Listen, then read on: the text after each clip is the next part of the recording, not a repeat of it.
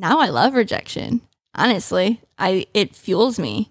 And if I didn't learn how to handle rejection and why I was hurt through that rejection, then I don't think I would be where I'm at and like happy where I'm at. Yeah, I think that's incredibly true. Welcome to the Marc Podcast.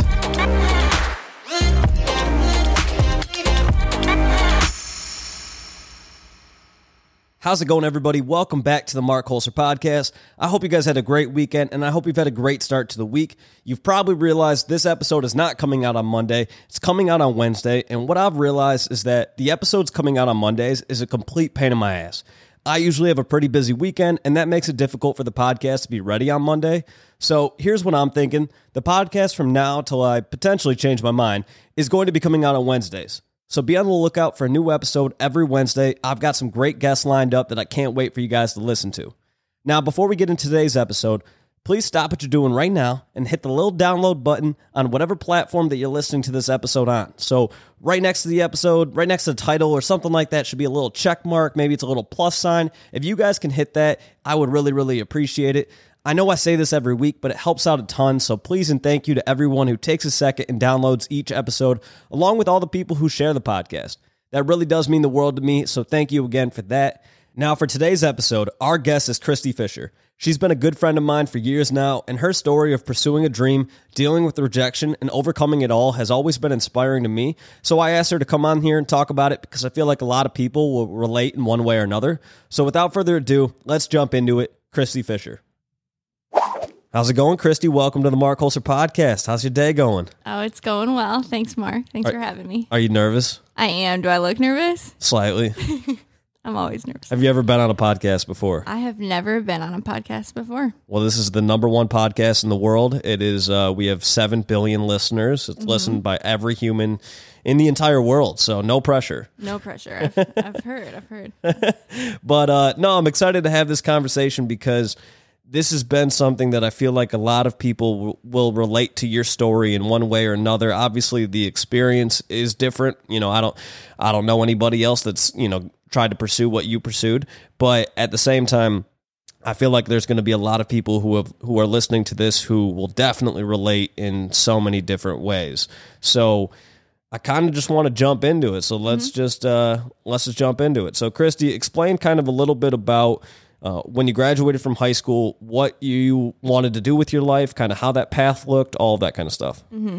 Well, when I graduated high school, I've always been a dancer. I started dancing when I was 3. So it was either, go away to college and keep dancing on a dance team or do something with dance. Dance was pretty much my only thing that I looked forward to with, like, as a career. I didn't know what I wanted to do, to be honest. So after high school, I was accepted into Michigan State, but I was deferred from the first semester. Okay. So from there, I had to make a decision of if I was going to stay home, go to community college or whatnot, and then go to Michigan State for the following semester. So I decided to try out for the NBA Detroit Pistons following, graduating high school. And I was like, you know what, I'll just try out, and if I make it, great. If I don't, then I stay home for a semester and then go to Michigan State. So I ended up making it, and I did 3 amazing seasons for the Detroit Pistons, and I stayed home and did community college for 2 years. And then my 3rd year of the Detroit Pistons, I was actually commuting back and forth from Michigan State. Okay, so even though you were only deferred for a semester, you ended up deciding to, because you were on the Pistons dance team, you decided to continue doing that, go to community college, save up some money or whatever, and then go to Michigan State a few years later. Yeah, and that wasn't really in the plan right off the bat, but I also didn't think I would make the dance team. Okay. So I didn't really think that far ahead. I tried out at 17.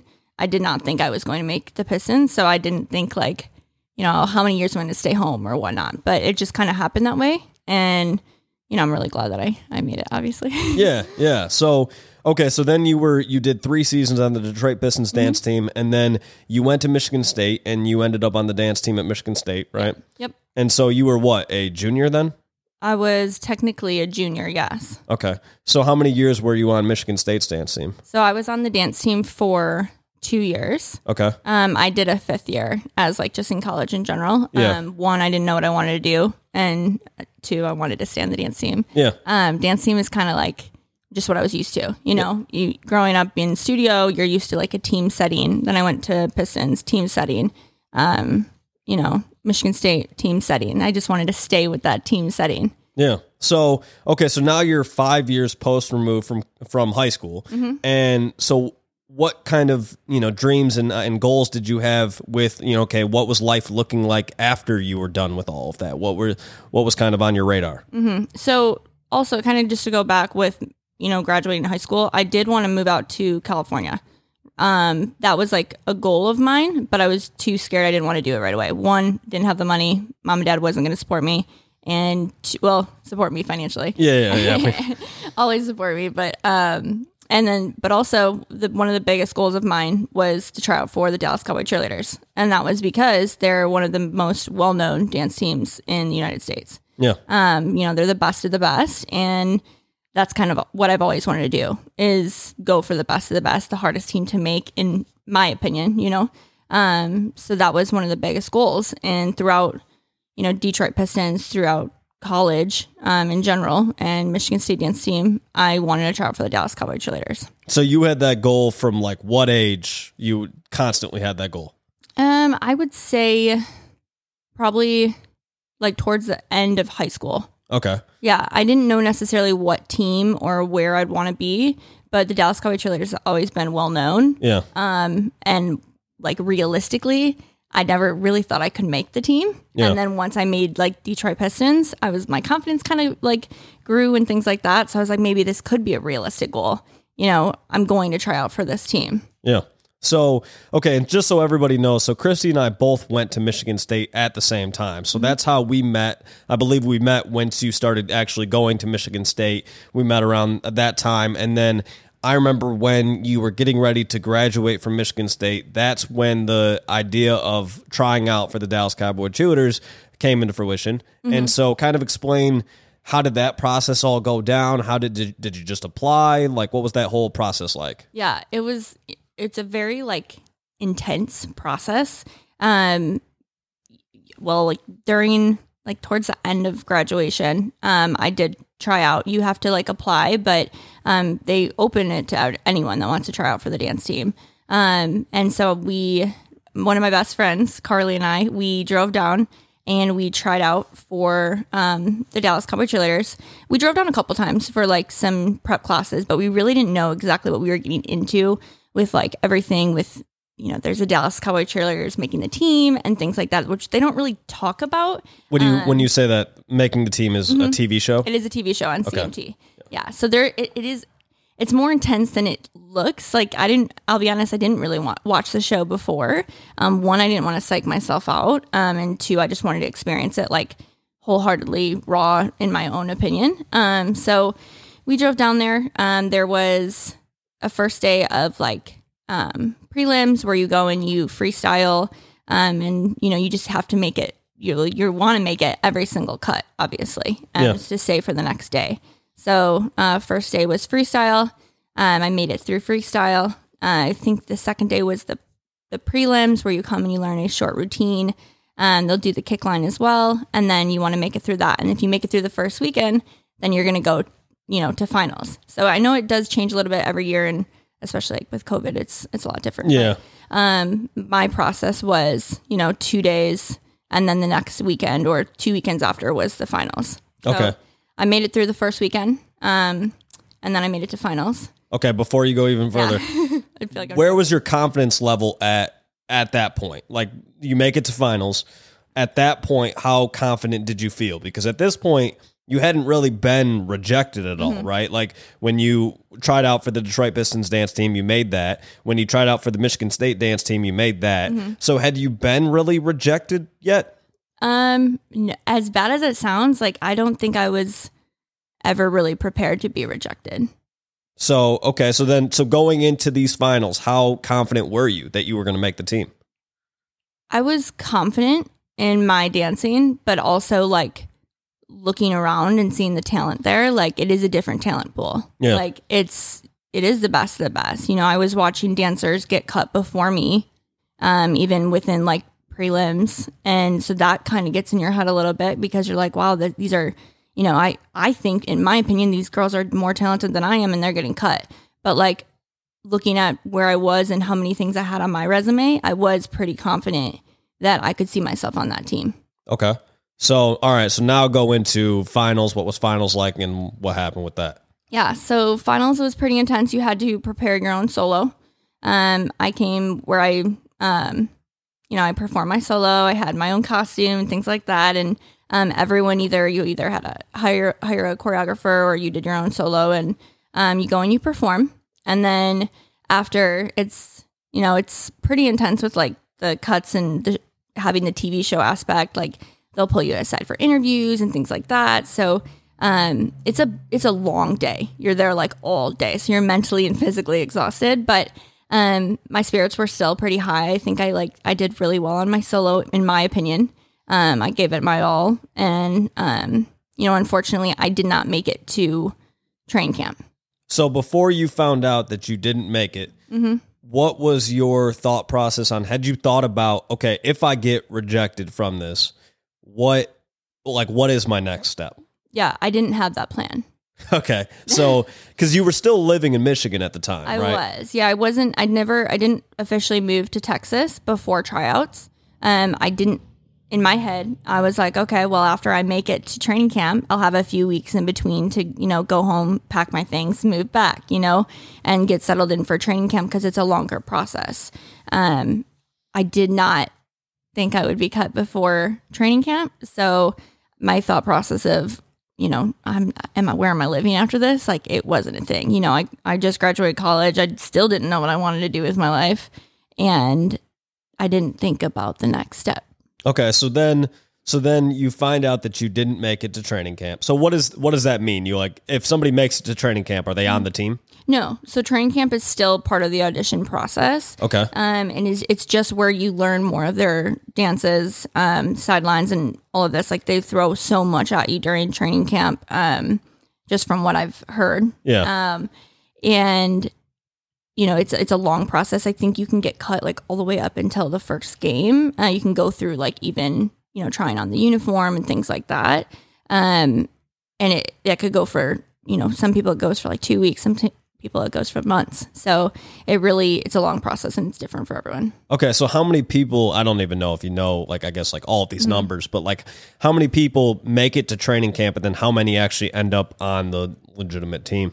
I don't know the exact numbers. I know it does change every year, but like, going into finals, I think it was like 70 people, and then taking them into training camp, I believe it was like 45.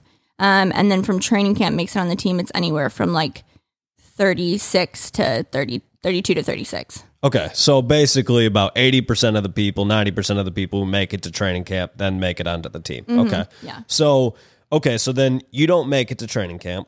And what was the reaction like with your family, and kind of when did you formulate the next step? Mm-hmm. That's a good question. I feel like it was like yesterday, but it does feel like it feels like a long time ago to keep like bringing this and thinking about. But, I was obviously like heartbroken.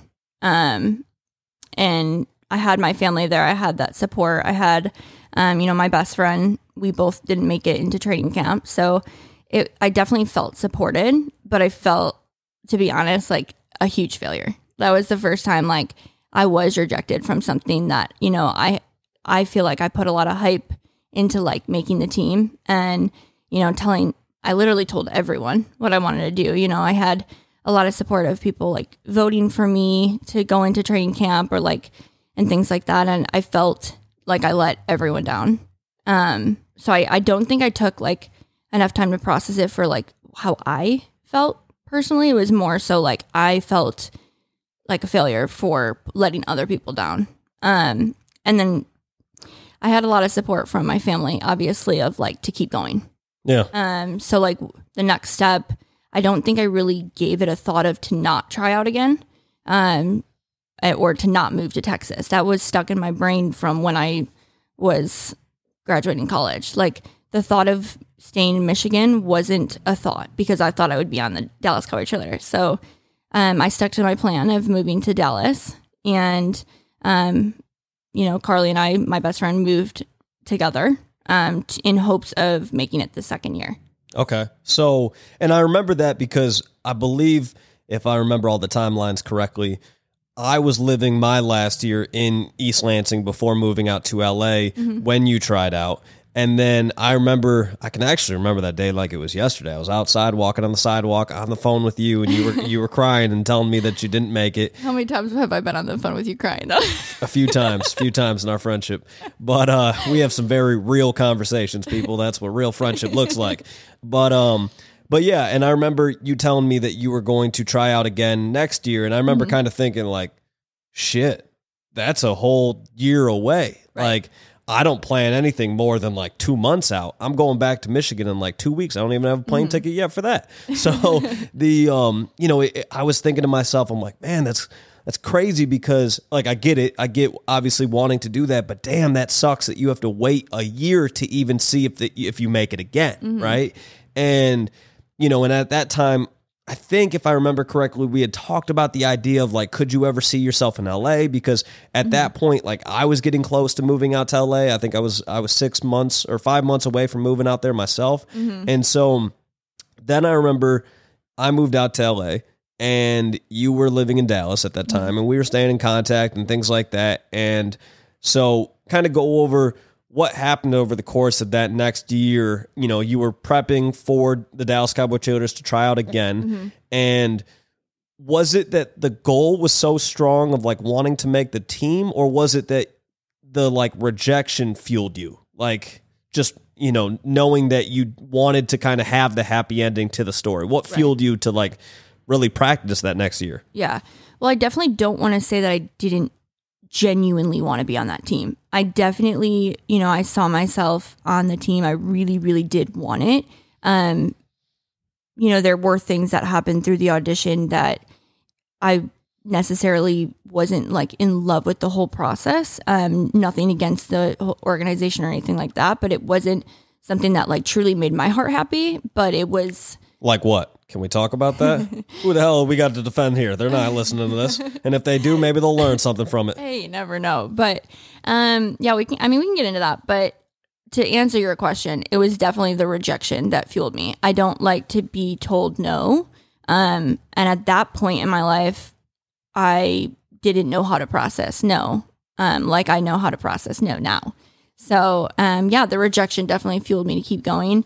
I moved out to Dallas with no job, really no plan. I feel like that's like a thing with my life, is just to do things with no plan. But yeah, I moved out there. I got a job. It was an awesome opportunity. It was a great job. Worked for a D magazine, which was super fun. Made a lot of friends, and everything just kind of felt like right. I was, I just felt like I was in the right place. So I was like, okay, yeah. I mean, heck, I have 365 days until the next audition, but everything's kind of fitting how it's supposed to fit. I wasn't really thinking about, not making it. I was like, okay, I'm going to prep. I'm going to be ready. This time I'm out here, I'm living here. Like I'm not, all over the place anymore, So yeah, the prep, was just to keep going as many classes, take as many prep classes as I can. Now that I was living out there, it wasn't a 16-hour drive anymore just to take a Dallas Cowboy cheerleaders prep class. So I felt like I could be more prepared. So it kind of reminds me, I'm joking about this, but it reminds me of, do you remember in Happy Gilmore when he's in the batting cages and he's just having the balls hit him in the chest, and the guy's like, what are you doing? And he's like, 365 days until next year's hockey tryouts. And it kind of reminds me of that, just prepping. But yeah. So, okay. So then over the course of that next year, did you ever think to yourself, okay, so what happens if I don't make it again? No, Mark, we've talked about this. I don't really think about that outcome. Well, now I do, but But no one brought it up to you, like, because I remember at the time we had the conversation of kind of like, well, what's next? I don't know if we talked about like, okay, if you try out again next year and you don't make it, because it also made sense at the time. You said to me, you were like, here's the thing, I'm just graduating from college. I didn't really have time to prep. Now I'm going to spend a year in Dallas. That's a year to make connections with some of these people, to, you know, go to these prep classes, to continue improving upon my abilities, yada, yada, yada. I don't need to travel now out to Dallas. I live there. So even in my head at the time, I was like, well, okay, she's going to make the team.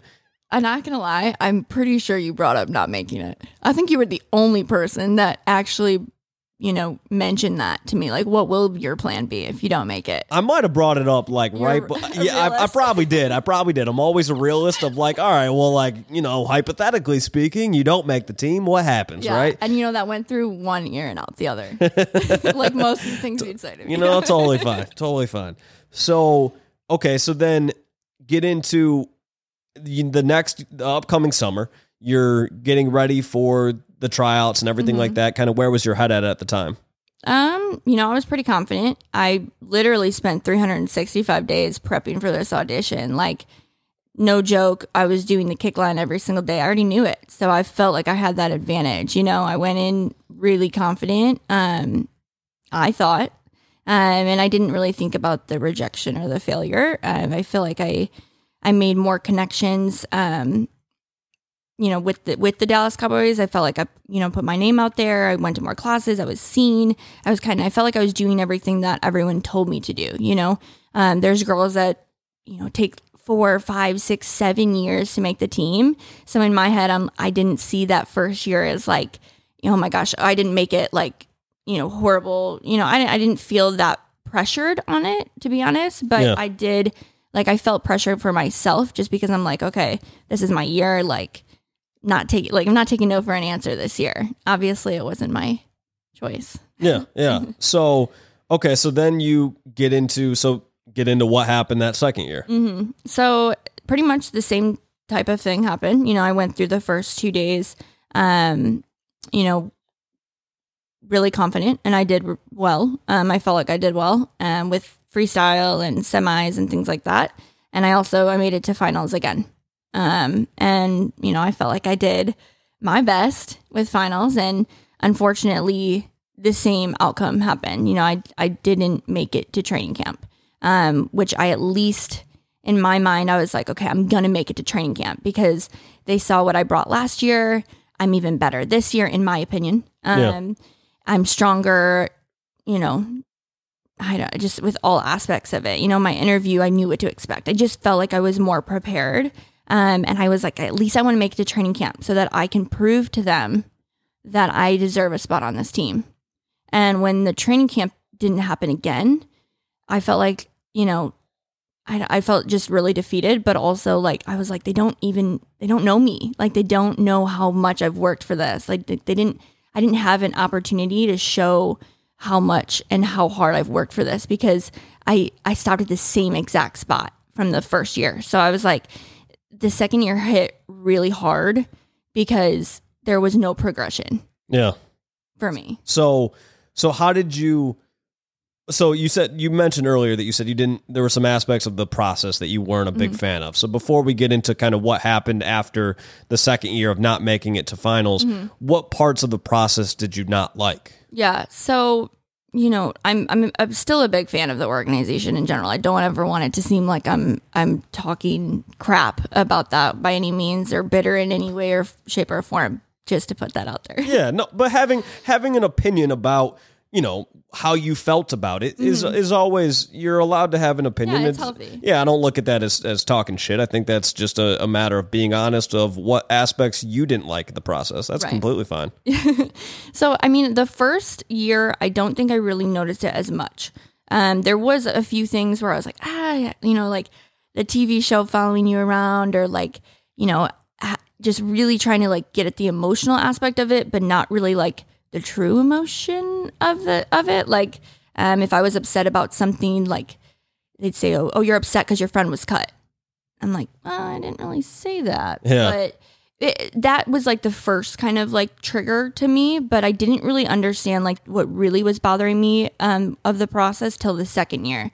That's when you're more like, quote unquote, like known to be trying out. And there's something called a DCC forum, which the second year is where it really was like, it was mind fucking, to be honest. It was like, it truly caused a lot of emotional damage. What is the DCC forum? I don't even know if I know the true, like, who runs it or whatnot, but there's a forum that people who, you know, they don't say who they are. They make up a fake username and they'll talk, you know, details, a lot of not true, like a lot of like lies are put into these forums of like who's trying out, or, you know, why someone didn't make it, or if someone's coming back and they saw her in this class. But like so many things that were not true that I let get to me. And, you know, I was warned about the DCC forum, you know, like don't read it. It's going to get in your head. I'm like, I'm fine. Like, I'm going to read it. And it's like, there was things, you know, about my body and about my what work I needed done, or how I would look in the uniform and things like that. It's just like, it got in my head a lot. And like, if that was a part of the process that like I didn't genuinely love. Yeah. Also like listening to a lot of people's like opinion of, you know, changing the way I looked, because I was another blonde, you know, I was another skinny blonde, when it's like, you know, that's me. Sorry. Yeah. Like at the end of the day, it's like, would I like to gain a little bit of weight on my, like, and look more womanly? Yeah, but I'm not. This is me. And it's like, so when people would say like, you know, try to gain more weight, or try to, I don't even know. It was like so many different things I would hear and get thrown at me, where it's like, I can't change. That's not me. So the DCC forum, so were the people that were commenting, or the people who were writing in there, was that people who were directly involved with the team, or people who, like, I guess you weren't exactly sure who it was, yeah, but was it kind of thought to be people who were a part of the team or the decision-making processes, or was it like random people who were watching the TV show? I would say, I still don't know the answer, and if anyone does, please let me know, but I would say it's random people that know nothing about the organization. But I did hear that the organization and the decision makers look at that and see like who are the crowd favorites and like things like that. Is that true? I don't know. I honestly do not know at all. Wouldn't surprise me. Yeah, I mean, it kind of would make sense to see what the public perception of certain people are, and kind of reminds me, honestly, there's like, you know, reality TV shows where they obviously like Reddit, you know, they talk about, oh, this person, that person, whatever, and you know, with me, I've become friends with a lot of the people that have been on these various TV shows, and I'm like, that shit is blatantly false about that person, you know, and, you know, or the opposite. Sometimes like, this person's awesome. I'm like, questionable.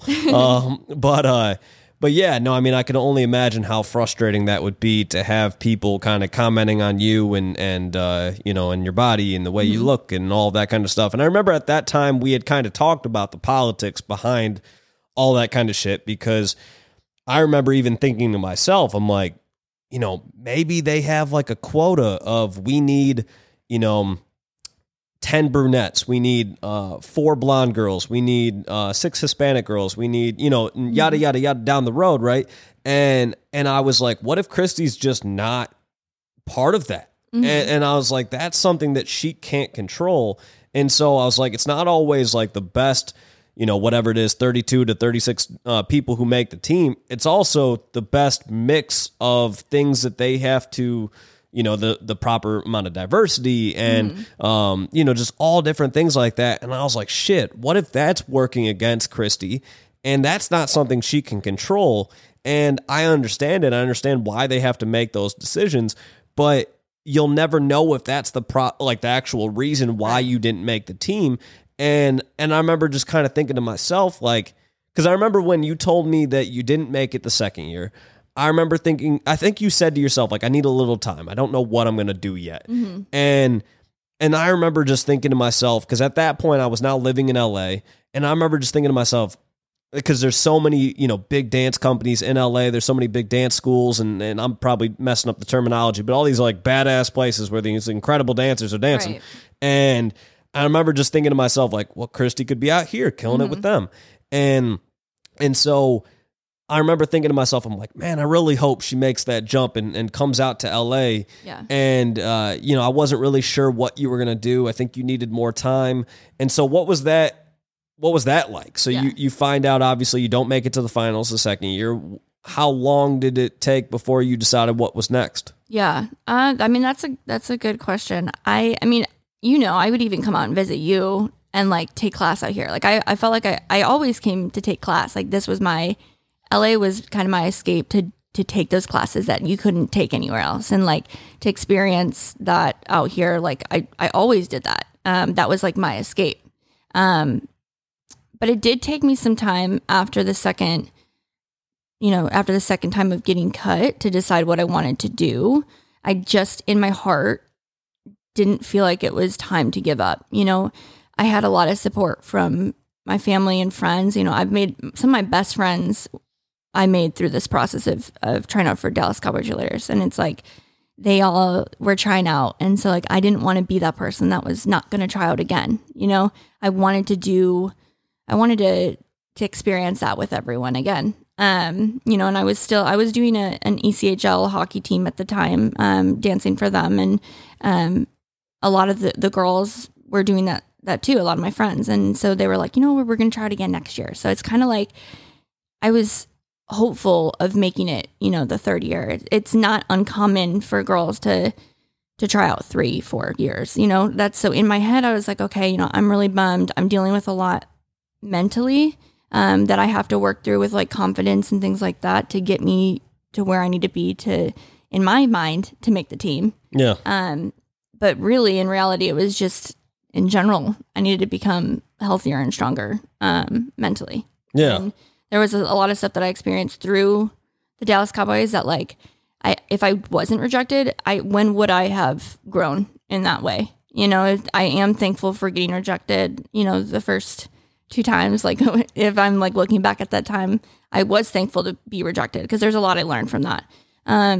But it did take me a while to be like, okay, I'm going to, keep pushing through, and this year is going to be my year. A lot changed that year though. It was, I don't even know. There was like, they were like, well, you need to change your look. If you're going to try it a third time, you need to change your look somehow. So I'm like, okay, well, how can I change the look? I can't pull off brunette. Like, that's not going to happen. And like, then you start going through mind games of, how many brunettes are retiring or how many blondes are retiring. It's like, I was always like, well, I want to prove myself that I can be one of those blondes. Like, even though, some people say it's a number game, some people say it's not, I don't really know. At the end of the day, we don't know. But I was like, how can I change my look to be what they want? And instead of being like, how can I become, more me to be a better Cristi? It was all focused on how can I fit their mold? Right. And to be honest, I think that's where I went wrong in all reality. I think I kept focusing on fitting their mold because I truly didn't know myself fully. Yeah. I mean, it's interesting because I think about if I was one of those women, or trying to think in the minds of like, what are some of those women thinking about? I mean, that seems like such crazy advice to give to somebody, because I feel like they might then be thinking to themselves like, so do I need to go get a nose job? Do I need to go get a boob job? Do I need to go like, drastically change my hair color? Do I need to go, whatever, right? Do I need lip injections? Do I need, blah, blah, blah, blah, blah, right? Like, that seems like a crazy thing to be telling somebody. Yeah. Without obviously mentioning names, but did you see people kind of do crazy things like, plastic surgery or whatever? Not obviously that's crazy, but like if somebody did that for the show, or for to make the team. Yeah. It's funny you say that, because the forum actually said that my mom put out publicly that I needed a nose job, and that my mom said that she didn't know why I wasn't getting a nose job, which was never said. It was someone that just made something up. But like in my head, I'm like, every time I looked in the mirror, I'm like, oh, you're right. I need a nose job. Like, I need to get this done. Or like it said, like, I need to get my boobs done because I need to look more womanly. And it's like, those things do run through your brain. And there were things that even like, I'm not gonna lie, like, I'm not ashamed of it. Like I did change some things because of things I read or things I felt like insecure about because of DCC. Like they said, like they didn't like my teeth. So I went and got braces, and you can't even see them because they're behind my teeth, but I still have braces on. Wait, what? Yeah. Like currently right now you do? Yeah. You can't even see them. They're behind my teeth, and I'm supposed to get them off soon, but. Oh, wow. Holy fuck. I didn't even know that. Yeah. And that's something that like I literally feel every day behind my teeth as a reminder, like you did this because you felt inclined to do this because of someone else's opinion. Now, do I like my teeth better now? 100%. But I did that because I was influenced by someone's opinion. Yeah. Did I get a nose job? No. A boob job? No.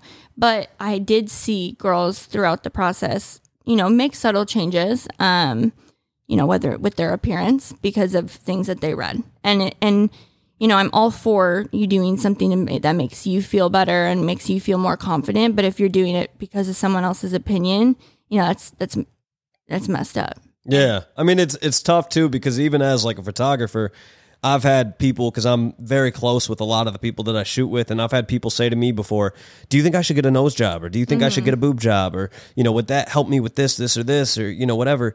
And I'm always like, man, you can't ask me that, because it's not my life. It's not my decision. Right. And also, like, if you get that done and you regret it later, I don't want to be the reason why you did that. And also, most of the time, someone would be like, oh, I need to get a nose job. And I'm like, dude, I don't know what's wrong with your nose. It doesn't bother me. Like, right. And I'm just like, it's crazy, because obviously there are all these like cultural pressures and societal pressures to, have your nose look this way, have your boobs look this way, have your butt look this way, have your legs, you can't have cellulite, you can't have, whatever. And so it's just, I mean, that's the one thing that probably worries me about the youth and everything like that. And it's all these, I mean, that's a whole nother conversation, but all of these apps like Facetune and things like that, where you can drastically change how you look, and people are, editing their skin so it looks like a porcelain doll. And I'm just like, that's not realistic. Like we have fucking pores and shit. And so, I do worry about that with the next generation, especially because they don't remember what life was like before all of that, So how did you, I guess, outside of the braces, how did you stop yourself from doing, I guess, anything like super drastic? Yeah. I mean, through the process, I definitely, not going to lie, like I saw a counselor. I, focused more on my mental health of like, what Cristi wanted, what made Cristi happy, which is still an ongoing thing that everyone should work on every day. But my mental, toughness started really kicking in the second year. It took a lot of work of like, okay, you can either sit here and listen to what everyone's talking, saying about you, which not everyone was talking crap. Believe me, I had like a lot of support too. But like when you hear those negative things, you focus on, me personally, where I was at in my life, I focused on those negative. Oh, we all do that. Yeah. And, I think what stopped me was when I really started like loving myself and realizing what Cristi wanted, the opinions of others had less value. I wasn't going to go get surgery. I mean, braces, to be honest, that was drastic enough for me.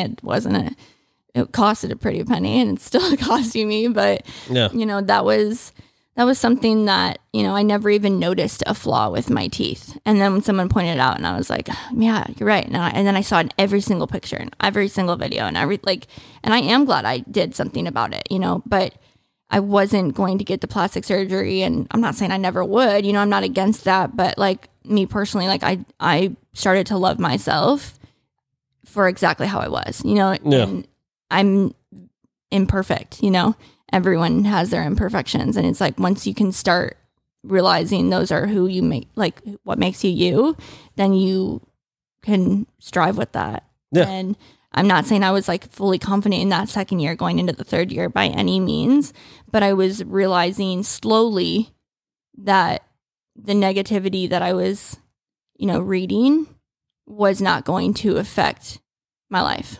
Yeah. Again, was I thinking about the outcome of not making it my third year?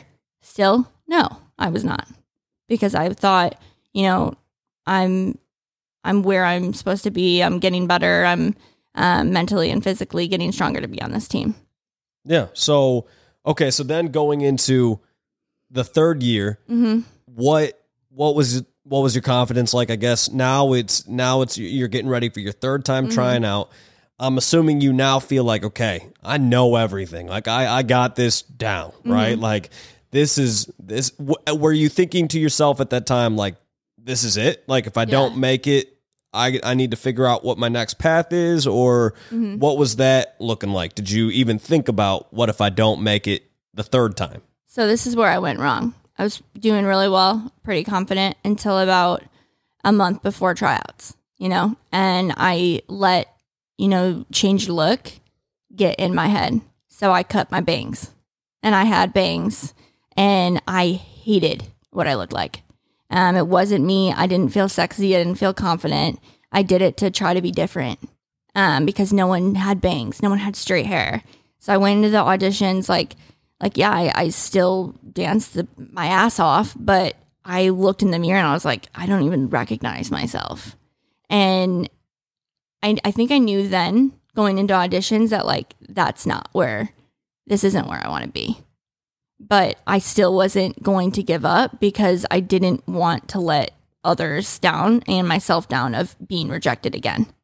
And I remember you saying that to me on the phone. I remember you saying to me, I'm just something along the lines of like, I'm so embarrassed. I'm letting so many people down. And I remember thinking to myself, like, damn, that's all so mental for her because like nobody else, like for a lack of better words, nobody else gives a fuck. We want you to be happy, but like there's not going to be a single person in your life that's going to go, well, I'd rather Cristi make the team than not be happy. And like, man, if she doesn't make the team, she's a fucking loser. Like nobody was thinking that, right. But I felt so bad at the time because when you were saying that, I remember just being like, damn, like I want you to make the team.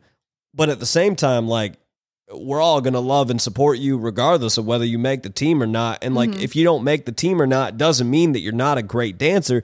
That's when it gets into the politics of things. And like, you're not always, the best people are not always chosen. Right. That goes into literally everything. Yeah.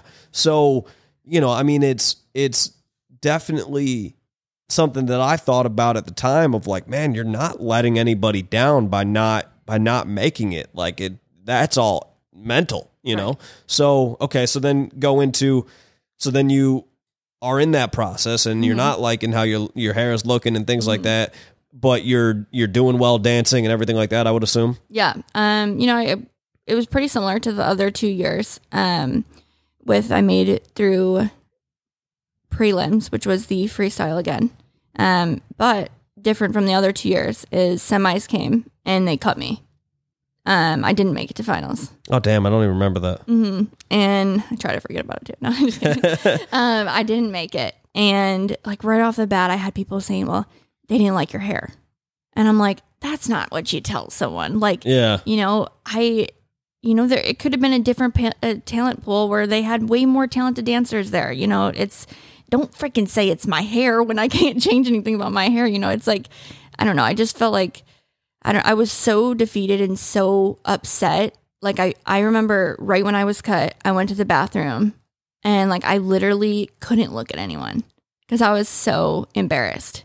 I was happy for, everyone that made it obviously. And, I just like, I wanted to get out of there so bad because I didn't want people to like see me upset. I was cut before finals, which I made the 2 previous years. And, in the bathroom, I was like, okay, like this is it. I need to be able to accept that I didn't make it and walk out not crying. So I'm like trying to gather my things and I'm like walking out as quick as possible. And I remember like CMT came up to me with like the cameras in my face. And I'm like, I just need a second. Like, I don't want to be rude. Like, I don't want to be like, get the camera out of my face. But like, I just need a second to breathe because like I literally I couldn't even breathe. I was so upset. And they were like, are you coming back next year?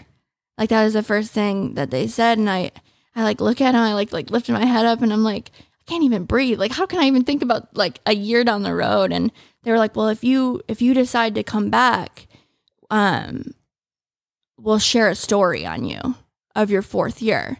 And I remember looking at them and in my head, it was a switch. And I was like, I don't want your story of me being told. Yeah. I want to share my own story, and this is not where my story is going to continue. It's going to be told on the Marc Holzer podcast. It's going to be told on the podcast. Yeah, no, I mean, that's the crazy part about reality TV shows and things like that is that there are real people that are, you know, the ones on camera. And I used to always, you know, when I would watch those shows, you know, I'd never watched that show particularly, but like if I was, I probably would have been like, oh shit, is she coming back next year? Like, we're going to find out, you know? Yeah. Now knowing people that have been on these various TV shows and whatnot, I'm like, damn, that's a real fucking human that we're not allowing to have a second to breathe and fucking process what they're going through and to deal with all of that. And instead we're just trying to make entertainment. Yeah. And I'm like, that's just so messed up. And it's unfortunate that those sorts of things play a role, because it's like you're a real human who just went through a third year of getting rejected and now having to figure out where is the next step of your life. That's 3 years of your life that you've now had that, you know, that you've been actively pursuing that. And to kind of like dumb it down to like, so are you going to be back next year? It's kind of like, damn, like, are we really minimizing that person to just that, you know, few week process when that's a whole year, that's a whole chapter of her life? That's a big chunk of time. Yeah. I mean, it's really messed up when you think about it. Yeah. And I think there was a positive side of having the television show. You know, it got to show the process, and a lot of girls like who can't experience it, like what the process is of trying out for an NFL dance team. So I definitely think there is a good side of it to broadcast, but there is definitely a side that turned me off from the experience. Yeah. So how quickly after the third year of not making it did you say, all right, I'm done for good, like for sure? When I walked out of the gate.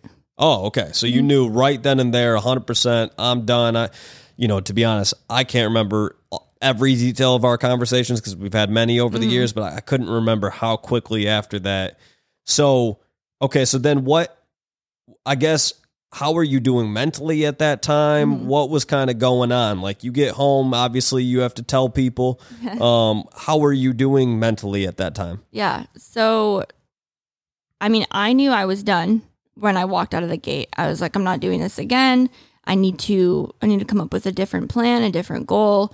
But it was still obviously embarrassing to tell people I didn't make it again. But I also did not have a plan at that time. You know, I still had an apartment. I had a job in Texas. So it's like, where was my life going to shift? Like, was I going to move back to Michigan and, you know, settle down, be by my family? But I was like so torn because I'm like, I'm not ready to stop dancing. And, you know, I had that moment where, you know, I was obviously sad for a little bit and I let myself be sad. But then it was like, okay, plan of action time. Like, what am I going to do? Am I going to try out for another team in a different state? Am I going to move home? Like, what am I going to do? So I always wanted to move to LA. That was on my mind for a while.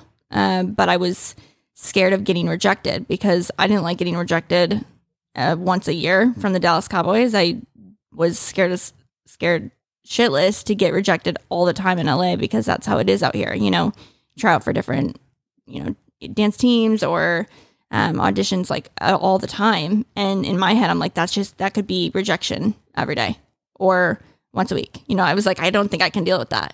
So LA scared me. I also thought about trying out for a different NFL team. But it did take some time to process. And I did go home to Michigan for a couple months to like regroup and see where I wanted to be. I remember it because it's all flashing back to me now. You were debating trying out for the Miami Dolphins, right?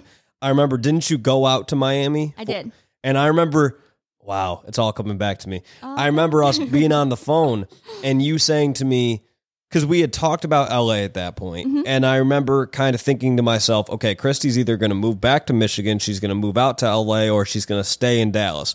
And I remember we were on the phone and you're like, well, I actually might go to Miami. And I remember just being like, what the fuck? Yeah. Because I was like, if you do that and you don't, like, how many times are you going to uproot your life for something that, like, you don't? Because, you know, getting into, like, the Miami Dolphins, it was like, that wasn't the goal before. The goal before was the Dallas Cowboy cheerleaders. And this was before, like, the Detroit Pistons had a cheer team. Detroit Lions. What did I say? Detroit Pistons. Oh, yeah. Detroit Lions didn't have one yet. And so I remember just thinking, like, I wonder what she's going to do. And then I remember you mentioning Miami and just being like, man, I hope it's not Miami. And then I remember that phone call when you called me and said, all right, like, LA, what's happening? Yeah. Well, I was pretty dead set on Miami only because, you know, I had some girlfriends that went, you know, out to Miami and tried out and they were on the team. And really, like, at that point, the team aspect was what I was comfortable with. You know, that's all I had experience with, you know? So I was like, okay, I'm going to find another team and another great team. And the Miami Dolphins cheerleaders they are a great team. And so I went out there for a prep class because I was like, okay, obviously I want to see how the whole, you know, everything goes before moving out there. And I went out there in the prep class, you know, it was great. It was fun. It was a good experience. And I actually met my roommate who now lives here through that experience. So I'm really glad I did that. But there we go. Yeah, everything happens for a reason. But I went out there and something just didn't feel right. You know, I was like, okay, I don't want to be on a team right now. Not saying I never want to again in my life, but I wanted to do Cristi. Yeah. And I didn't want to do another team. I didn't want to try to mold myself or feel like I had to mold myself to be a part of a specific group at that moment. And so that's when I was literally in Miami and I was like, okay, this was fun. This was a cool experience. I met some really cool girls, but this isn't where I'm going to be. And I'm going to move to LA and I have like a week to do it. Yeah, I remember that. I remember you were coming out here and that was, I feel like, right after I'd moved into this place. Something like that. Yeah. Yeah. Yeah. And so then I guess, like, just kind of go through what were some of your goals moving out to LA and what kind of, you know, made you excited for that? Yeah. So again, I didn't have a plan. As you know, moving out here, I couch surfed and even stayed with you a little bit. Yep. And, you know, I didn't have a plan of like where I was going to work or anything like that. But one of my goals was to get signed with a talent agency, a dance agency out here. You know, there's some of the best agencies are out here.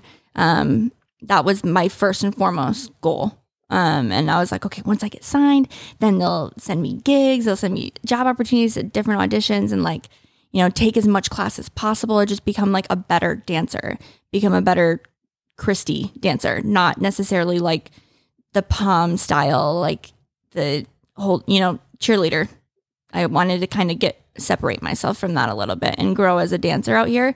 And what better place to do that than like literally the best dancers, the best entertainment industry is out here. So that was my goal. I wanted to get in as much class as possible, get an audition with an agent and kind of just go from there and wing it.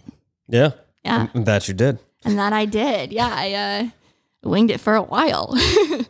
And I did sign with my dream agency after moving out here. I signed during the pandemic with MSA, which I'm like super, super excited about. There we go. Yeah.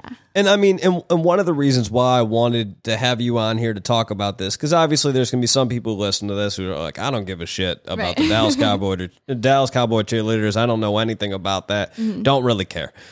The reason why I wanted to tell this is because I feel like most of the time when someone tells this story, the happy ending is on year 3, I made it, right? And for you, it was like, and on year 3, I actually didn't even go as far as I did the first 2 years. I got my ass slapped back, right? And I got rejected about as hard as I can, right? But it's that thing of like rejection's such an ugly word. Like when people say that, it almost kind of makes your skin crawl of like, ooh, that sounds painful. It sounds like their life is over, right? Yeah. And it's like, but it's not. It's almost like a rejection from going down that path, right? Like a rejection from, it's like when a highway's blocked off and you got to take another route. That's what it was for you. It wasn't a rejection of your life is now over. You're 20 some years old and your life is over. Right. It's no, that path, there's a detour now. Right. And now you got to figure out where is that next step for you, you know? And because I remember thinking at that time, I just wanted you to be happy. As a friend, I was like, man, I'm fucking tired of these phone calls of you crying. Like, that's just depressing. I'm like, I want to see a happy Cristi, you know? And because I remember when I moved out to LA, I said to myself, I was like, Marc, you've got no drama. You've got no bullshit. Life is good. You don't even know anybody here. That's a city of however many millions of people. It's too damn big. And I was like, I just want to be happy. I'm done making goals. I don't really have, even today, like I don't really have any goals. If people are like, you know, do you have a goal? I'm like, to be happy every day. You know, I don't really like, I don't have financial goals. You know, I don't really have, you know, business goals. I really don't. Like everything I do, I want to be successful with. Like, don't get me wrong. When I started this podcast, it's not like I'm like, oh, I just want 4 people to listen to it and that's it. You know, no, my goal is for it to, I feel like a lot of people could be helped by listening to conversations like this. But my goal with it is to enjoy it, to enjoy the process, to enjoy the conversations that I've had. And you and I have known each other for a very long time. And just having this conversation, it's, you know, therapeutic, I'm sure, for you to talk about and kind of, you know, relive some of this stuff, but then also to see how far you've come since then, you know? And, so sorry, not to go. But yeah, I mean, being rejected sucks. And it's like, through getting rejected through the Dallas Cowboys, it's like I've realized rejection is the protection that I needed. Yeah. Of being on the path that I was actually meant to be on. And now I love rejection. Honestly, it fuels me. And if I didn't learn how to handle rejection and why I was hurt through that rejection, then I don't think I would be where I'm at and like happy where I'm at. Yeah. I think that's incredibly true because I think when you talk about not just rejection in careers, but rejection in relationships, rejection in friendships, rejection in literally anything, rejection happens all the damn time, right? And even when it comes to dating, like it used to be that if I asked a girl out and she wasn't overly interested or whatever, I used to be like, oh man, fuck. You know, it's because I'm 5'7", you know? And I remember just being like, damn it, like I can't get a knee replacement, get a leg replacement and be 6'2". Like that's not something I can do, you know? But eventually my mind shifted to it's not a rejection. It's, well, they weren't right for me anyway. Right. You know, and let me find that right person, you know? And you know, and I feel like a lot of it is mindset, right? Like 100%. It's like a mindset change.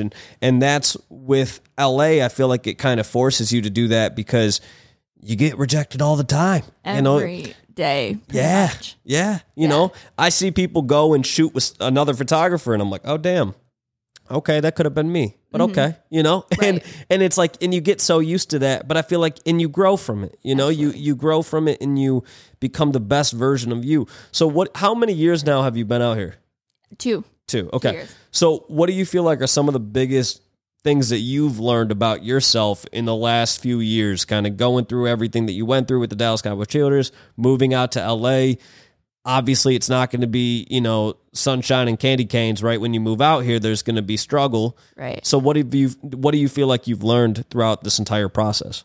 I mean, I've learned more about myself. I feel like I always had a strong support system, you know, even with my family living, you know, Dallas to Michigan and whatnot. You know, now my family's literally across the United States and Michigan. And I learned that I can handle things on my own. Like, when I'm out here and, you know, it's not always sunshine and rainbows. And it's like, I didn't have a place to live for the first 6 months of living out here, you know, and I wasn't going to call my mom and dad and be like, you know what, the place where I was staying, you know, I can't stay there and I'm sleeping in my car. Like, I'm not going to call and tell them that because I didn't want to put that stress on them. So it's like, I learned to be mentally strong, figure my shit out on my own. And that's something where I feel like I've always had kind of like a crutch of the support system, where like now when that was like no longer right next to me, I was able to figure out a lot on my own. And it's like, I don't know, I've figured out, what makes me happy and what, where I want to be dancing or what kind of style I want to be doing, what makes me feel good, not necessarily what someone else is going to like. I've had friends from Dallas that, I no longer am friends with because they don't necessarily agree with my dancing out here. Yeah. And at the end of the day, it's like their opinion does not matter. My opinion matters and what makes Cristi happy. And I feel like for the first time, like in my life, that I've actually been able to be at peace with that. Yeah. I mean, that's obviously incredibly powerful. I mean, I think that I always try to remind myself of that and try to remind others too, is that at the end of the day, it's your life. Right. Like when you get ready for bed at night and you're washing your face and you're looking yourself in the mirror, that's you. That's your life, right? And you got to be happy with that. Right. And so you got to be happy with the decisions that you make, whether other people agree or not. You have to be happy with those decisions. And there's all sorts of things that people are constantly deciding where they want to live, what career they want to pursue, the people they want to date, the things they want to do, what they want to show of their body, what they don't want to show of their body, all those sorts of things. And everybody makes decisions, but at the end of the day, it is your decision what to do with yourself and your body and your, career and everything like that. Mm-hmm. And the people who are truly supporters of you will always be there. Yeah. No matter what. Even during the times when we would talk about what you were choosing to do, I was always vocal with you about how, what I thought from an outside standpoint, from a friend standpoint, just trying to be honest with you of what I thought, could be best for you. Right. But then whether you took my advice or didn't take my advice or whatever, it then switched to, okay, but now I'm supporting you. Like whatever you do, even I remember when you tried out for the third year, I remember just being like, God bless it. Like, holy shit, if she doesn't make this fucking team. But I remember just thinking to myself, but I'm supporting you. I want you to rock it. I want you to do your best. I want you to make this damn team. Right. And then once you didn't make it and you were trying to figure out where to go next, I was like, well, I want you to come out to LA because I was seeing so many people. I had done photo shoots with people in the dance community, and I was seeing all these people that were, even making progress in their dance careers on YouTube and TikTok, and well, not TikTok at the time, but like that was Musical.ly or whatever. Vine, Vine was blowing up at the time.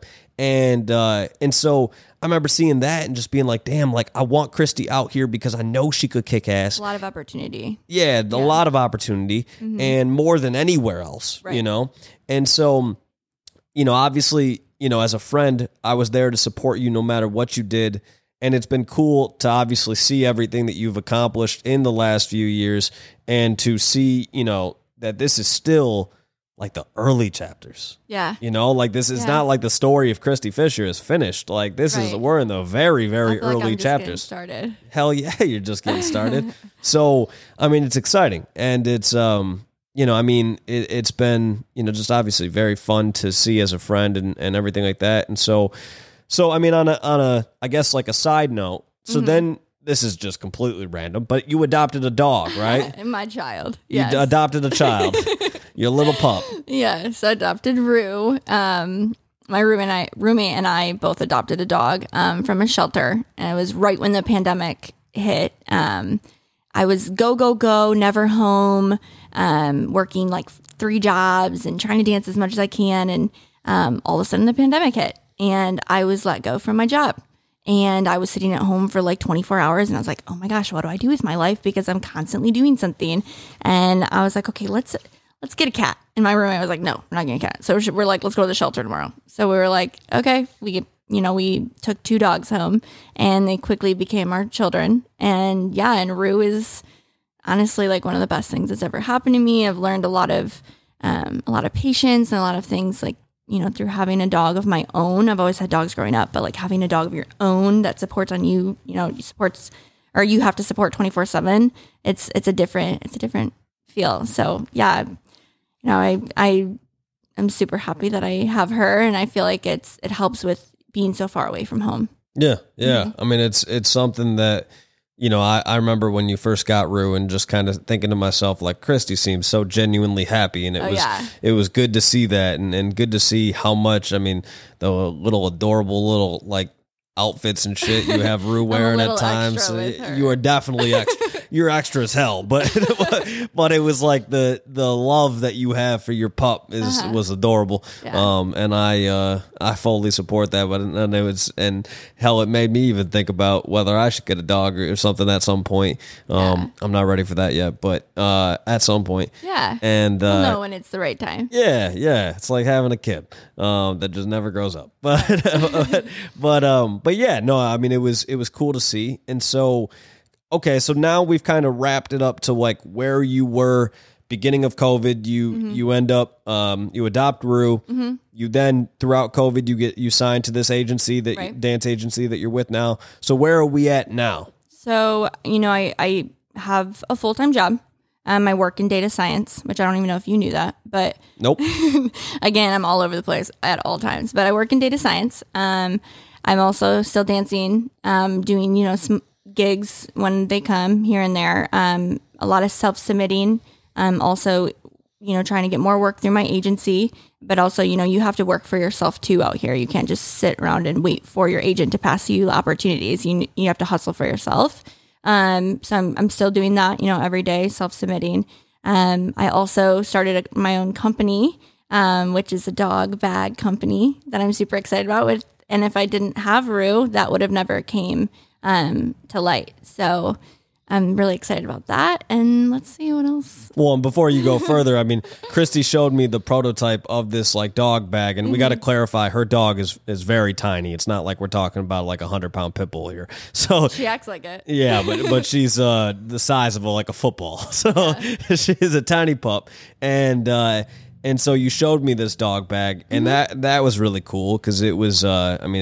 I'm excited to see that and excited for you to get that going, and it's cool to see how the journey, continues to wind. Right, like that's life for all of us. To anybody who's listening to this right now, is that life is a ever wondering, kind of path and wandering path, and you're going down it, and you don't necessarily know where it's going to go. Right. And you take each day. I mean, even with COVID hitting, none of us knew what a damn pandemic was a year and a half ago. Right. But now we do. Now we know everything about it. I used to, go through an airport and see somebody wearing, one of the masks, and I'd be like, what do they know that I don't know? And now I'm like, that'll be a crazy day someday when we fly without one, And so life is always changing. We're in this, ever-changing world, and all we can do is play the cards that are dealt to us. Mm-hmm. And so, I think one of the biggest takeaways that I wanted people to see is that, I don't know if the hurt always translates over, but through a, conversation, but the hurt that I saw you experience through everything that you dealt with in the rejection and the not knowing what you were going to do and the questioning yourself and wondering what should you do and having options on the table, but not knowing what to do. I saw that as a friend and I was like, damn, I just want Cristi to be happy. And so seeing you today, I can easily say it's the happiest I've ever seen you. And I love seeing that and love seeing just kind of your genuine excitement about just life. And because I think in life, sometimes I feel like people feel like, well, if one thing doesn't work out for me, I'm screwed. Right. And it's like, that's not true. There's just a new path. Mm-hmm. And it's easy to think about that though. Like if you, as I reflect on like this past year or the year before, the past 5 years of my life, it's like, if that rejection would have dictated my future and it didn't fuel me, if it would have went the other way, like, I don't even like thinking about that, but it's like, I don't know. It's so important to let it fuel you. You don't have to be like, okay, I got rejected. What's the next plan? It's like, you're okay to like be hurt and like really understand why that hurts, but then have it kind of like take you a different path. It's like, it's a really beautiful moment. Yeah.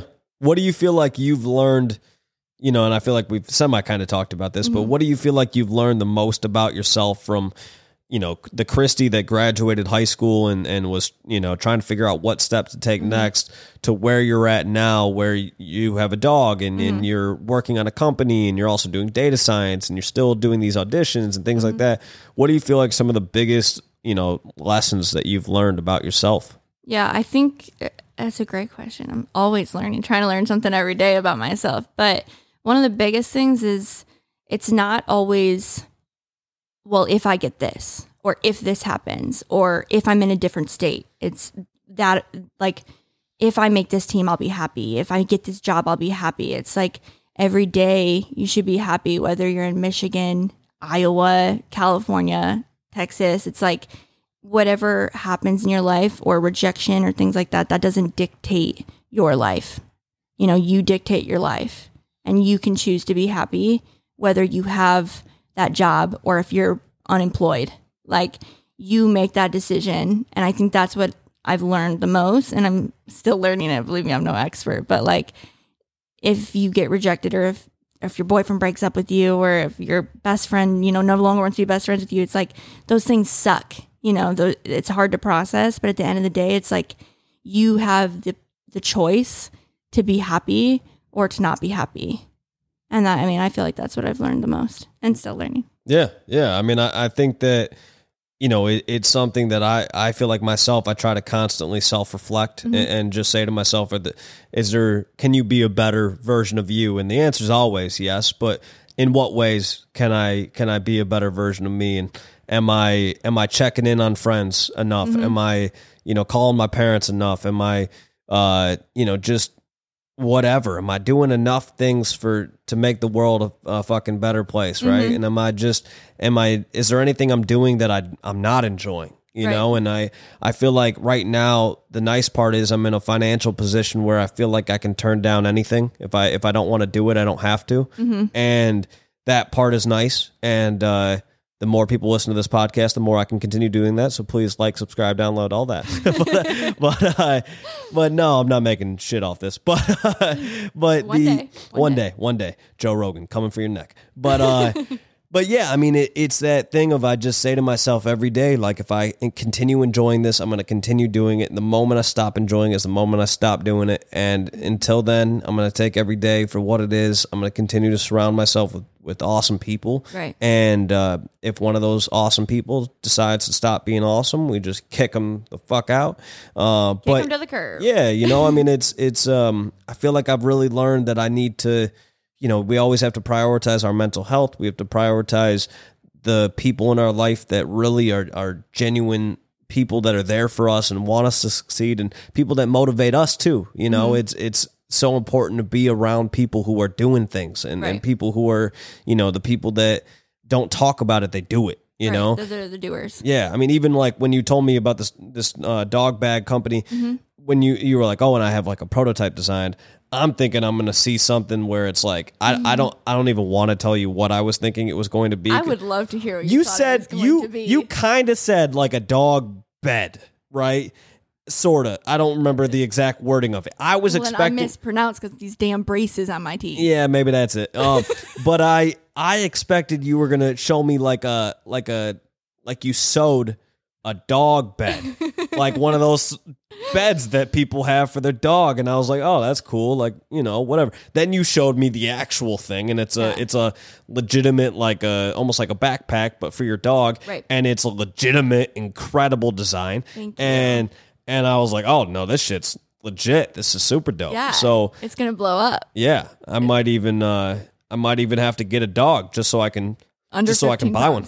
Under 15 That's pounds. A very tiny dog. Ruth's 6.5, but no. Yeah, that's wait, she's 6.5 pounds? Yeah, but she's tall. Like, she has really long legs. She does have long legs. So she looks a little bit heavier, but she's skinny. But no, I'm really excited about the dog bag company, and I'm really excited for that to like blow up and for everyone to see it. Also, there's part of the proceeds are going to go towards shelters. So that's what I'm really most excited about, is like, yeah, I'm going to get the bag out there, but also I'm going to be able to make an impact for, those dogs that really have no voice, and they're not making any money. So I want to make money for them and save as many lives as possible, and, get as many dogs into training that wouldn't have that training, that would get them adopted and things like that. So I'm really excited about it, and We'll see. Maybe the next podcast I'm on is talking about that. Yeah. Hey, I remember when my friend Ida started Evil Queen Candles, and she started that shit out of her kitchen, and now it's, she's freaking huge. The company's worth millions, and she's killing it, and she's now back in, she's in Traverse City, Michigan, but she was on the first episode of the podcast, and then I believe she was on the 10th when she interviewed me, actually. But, I've seen plenty of friends start businesses, and I love seeing the progress of those. And so, I'm looking forward to when it's the next big thing. And so, we'll be, when this comes out, because this is literally coming out like 2 hours after we're done with this conversation. Oh, no way. when it's actually when your company is live, we'll be posting that, and everybody can they'll go and follow you on your socials and everything, so they can see that too. But yeah, so just to wrap it up, we're gonna end with a lighter note. We're gonna end with a game of this or that. So, oh boy. just a few things here. So real simple. I give you two options. You pick one. Okay. So rain or snow? Snow. Why is that? Because then at least you can snowboard. True.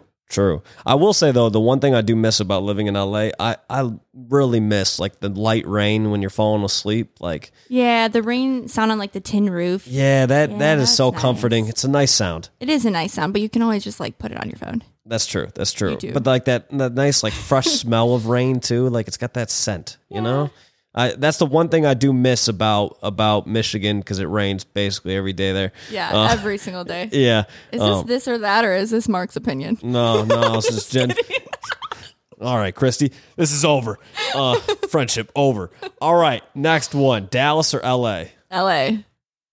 That was another firm answer. Yeah, duh. I wouldn't be here if I picked Dallas. Well, true. Okay. Detroit Pistons dance team or Michigan State dance team? Ooh. Detroit Pistons. Okay. Yeah. I don't know. I mean, Detroit Pistons definitely, I don't know. They were both super fun. It's a different beast. Walking out of the Spartan Stadium at a football game is a different beast than walking out to like a Detroit Pistons game that a lot of people didn't go to those games. They weren't the best team. No, they sucked back then. Yeah, they did suck. That was unfortunate. But, my dad was always in the audience. I loved watching that, but seeing him there. But I mean, I don't know. I would say Detroit Pistons. I got to travel the world with that team, and that's something I've always wanted to do as well. Totally fair. Mm-hmm. Next, being by the lake or being by the ocean?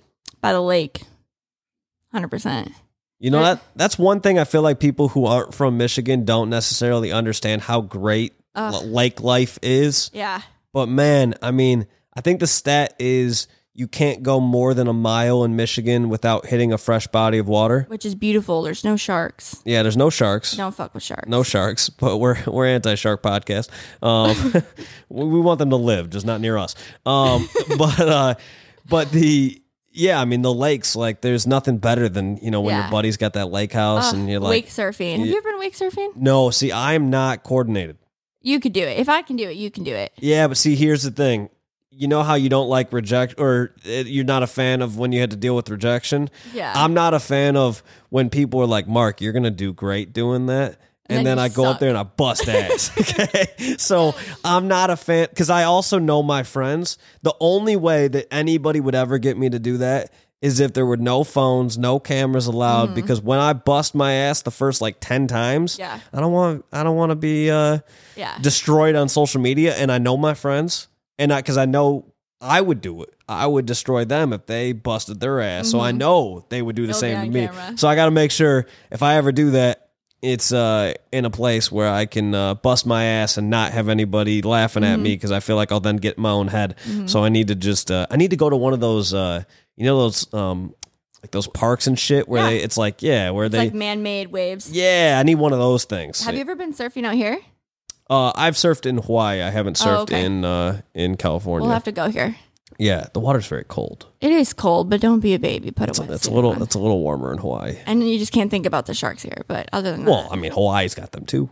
That's true. Yeah. So I'm not really worried about sharks. It's just more of a. I'll go to Hawaii. Yeah. All right. Let's leave tomorrow. All right. Next, this is the last question. Okay.